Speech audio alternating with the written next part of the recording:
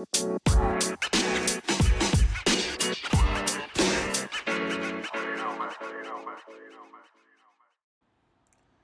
a vibe. Welcome. It's another episode of High Vibes Podcast. Thank you for paying me with your time, paying me with your attention, because you're not going to get it back. So the fact that you chose to play this on the background, in your car, in your office, in your home, in your walk, workout, whatever it may be, I appreciate you. Thank you. And I continuously wish that you are blessed and highly favored. But I have a question. What is your self-talk like? Do you even have one? Basically, do you have an inner monologue? Are you able to sit there, think to yourself, have a conversation with whomever, whatever, but essentially be able to self-reflect? The reason I ask that is because if you are able to, and you do have an inner monologue, well, you only belong to the 30% of people that is able to have an inner monologue / self-reflection. So essentially, that says that 50 to 70% of people in the world do not have an inner monologue. They don't talk to themselves. When I first started talking to myself, I remember being, a kid. I always thought I was crazy because I was talking to myself. But essentially, it was my inner monologue. It was my ability to self-reflect, do better, question my own actions, and eventually lead me to a place where I can hold myself accountable. But what about, so if we belong in that 30%, what about the other 70? Well, estimation 50 to 70, but let's just say 70. 70% of people do not have an inner monologue, which makes perfect sense because think about it. Do you have a friend, family member, coworker, whatever, that continuously does the same thing, but yet they don't know what they're doing wrong? Like they're not having a happy life. They don't have good relationships. They're happy with themselves, but they're not changing anything. Like they keep, for us, right? Because it's always easier to look from the outside in. So for us, it looks like, well, all they have to do is change that and then do that and then they'll be good. But it's hard to see it when you're in it. So that's why it's easy for people to look from the outside in. But the ones that are in it, they don't see what's wrong in their actions. But how are they able to do better if they don't know better? If they don't have that self-reflection, that inner monologue? So at this point, I kept doing my research and I kept finding the cause, right? Because everything is essentially cause and effect. Because that is a crazy number. 70% of people don't have an inner monologue. They don't self-reflect. That is wild to me. So I kept looking it up. And essentially, it goes up, all the way up to essentially how you think, right? But what if you don't know that your environment, surroundings, things that you're consuming are actually affecting your ability to think? Essentially, your ability to have a critical thinking skill. Because that's essentially what it is. It's a skill to be able to think deeply and critically. So, I looked all the way up. I went all the way back. And I'm just going to start it with this. There was a man who was quoted saying, "I want a nation of workers, not thinkers." Okay? I'll say that again. He said, "I want a nation of workers, not thinkers." If you know who said that, then you're already, I guess, ahead of the game. But the man that said that was John D. Rockefeller. Okay, so Rockefeller. I'm sure you've heard that name plenty of times, Rockefeller. If you're younger, you might be like, oh, that's oddly similar to Rockefeller Records. And if you're a millennial, you might be like, oh, I used to wear Rockaware jeans. But anyways, John D. Rockefeller said that. He wants a nation of workers, not thinkers. Well, how do you create a nation of workers? How do you create a nation that does not think? How do you get them to listen? Well, what if you start affecting their critical thinking process?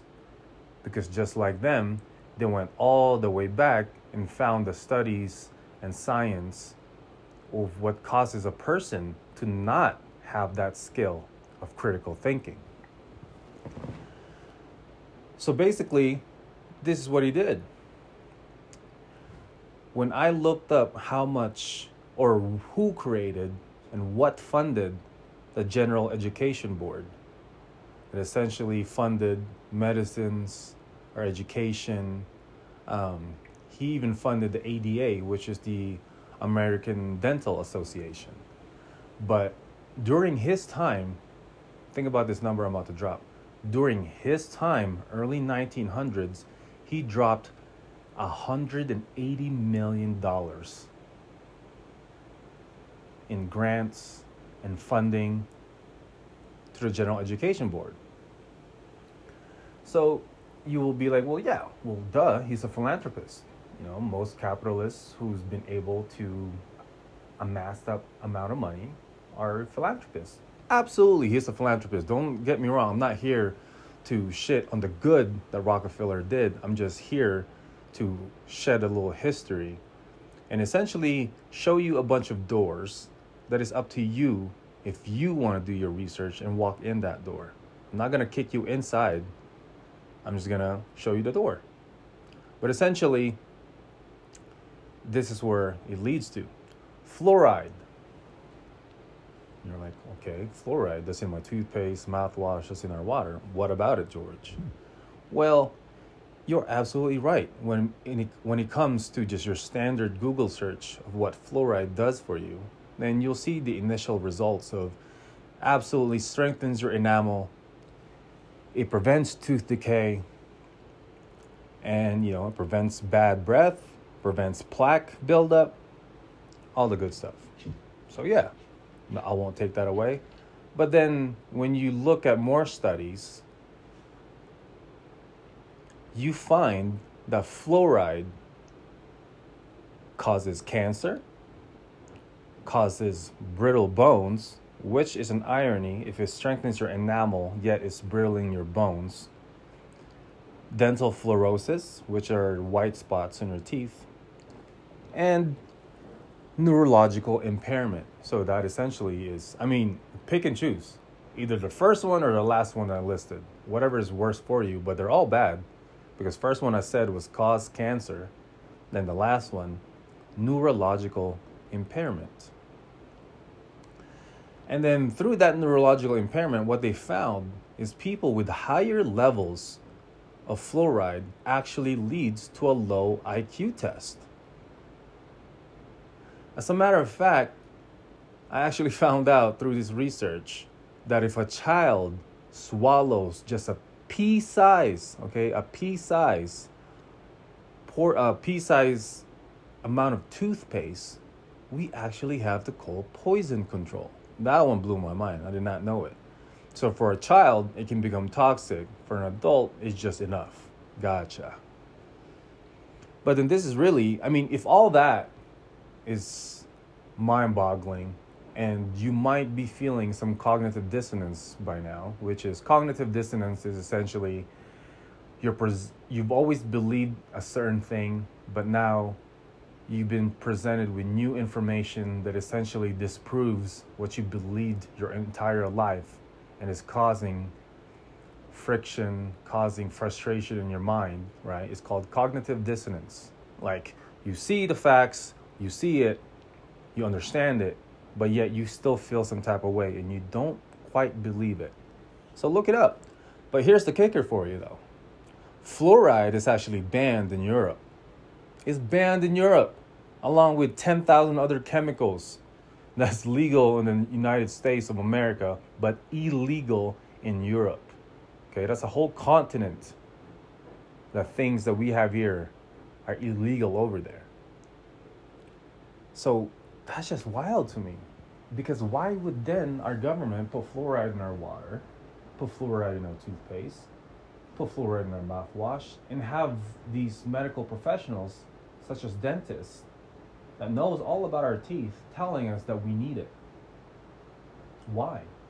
Well, you have to go back to the funding, to the man, because it wasn't just one man, it was a group of them.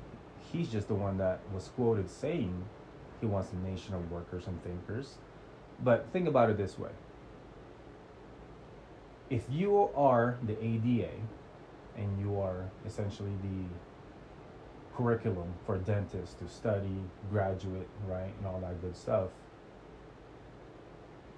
you have essentially all the information that these dentists, these DDS, are learning. But imagine if you're Rockefeller and what you want is a nation of workers, not thinkers, and you shelled out all these millions to the ADA. But then the ADA says, oh no, sir, we can't put fluoride in our curriculum and actually tell people it's good for your teeth and all this stuff because it's not good for your brain, for your bones, all this stuff. So what would you do then? Because me, Rockefeller, says, okay, no worries. You're right. You have all the means not to put that in your curriculum. I'll just take away my money then. I'll just take away the grants that I'll just take away the funding.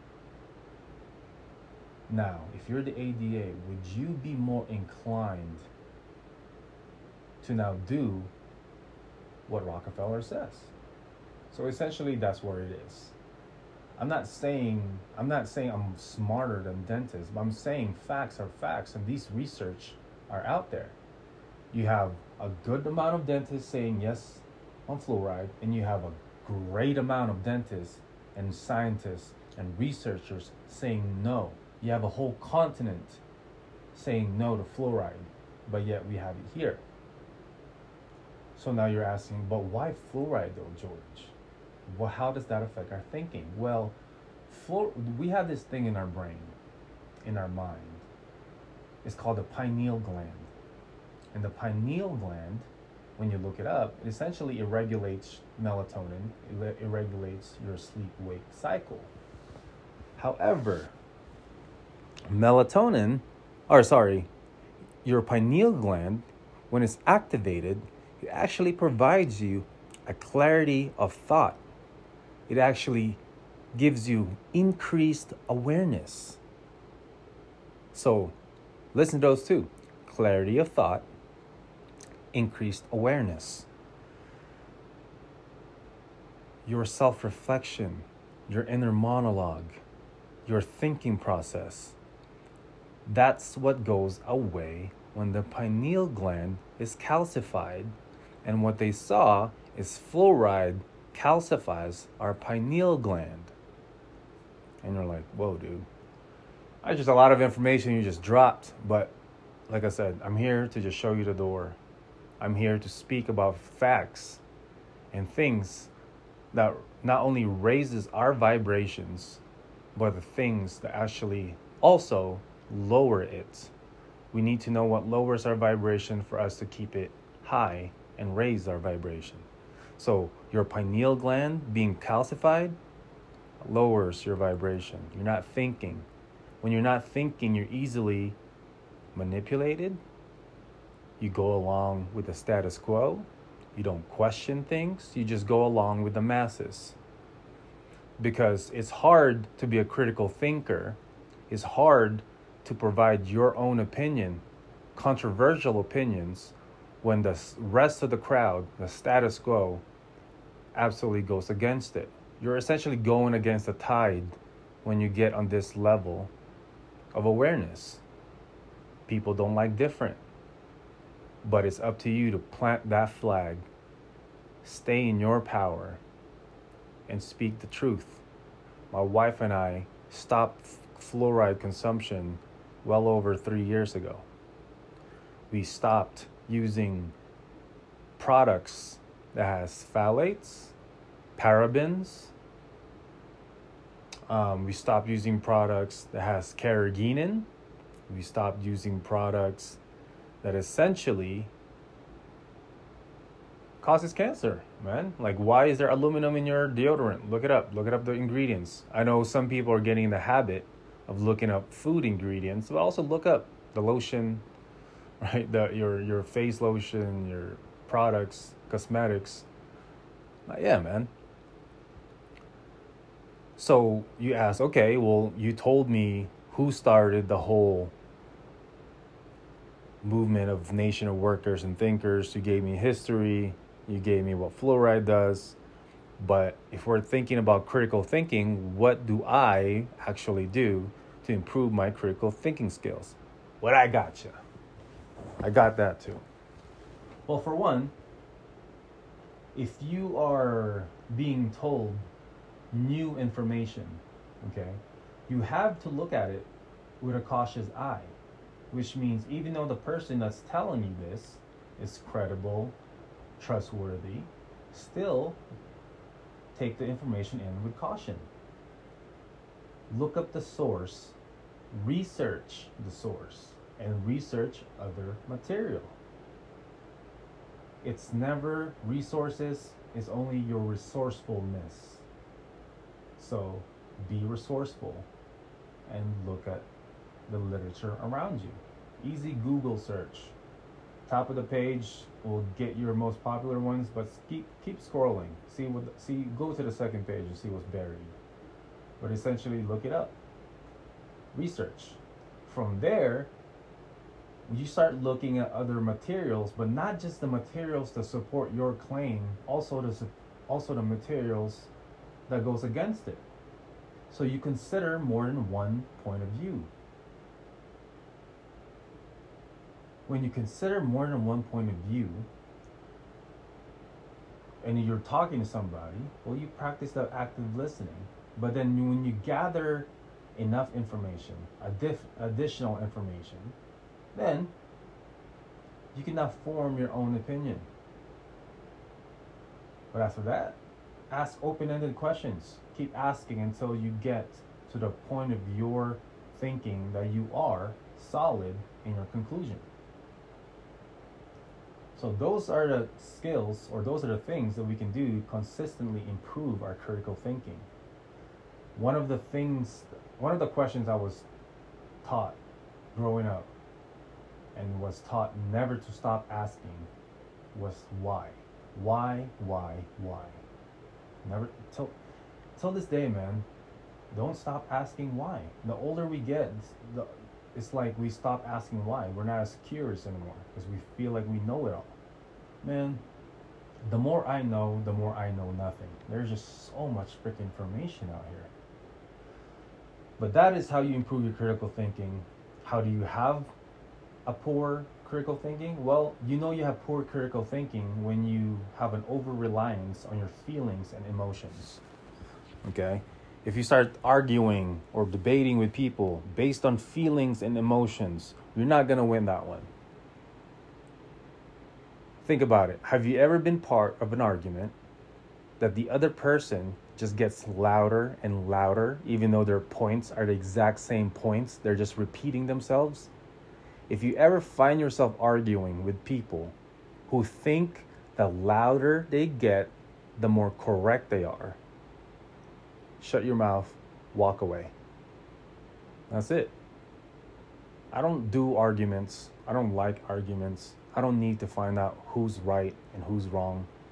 I like having conversations, even debates. But even debates I don't like. I like having conversations. Because in a conversation, we find out what's right, not who is right. And that is how we keep information correct, safe. question everything. Keep raising your vibrations. If you can cut out some of those things I mentioned now, then do it, man. Aluminum in your deodorant, fluoride in your toothpaste. It's a start. And then from there, start looking at your pantry. But anyways, hope you're blessed and highly favored. Have a great week, great day, and I love y'all.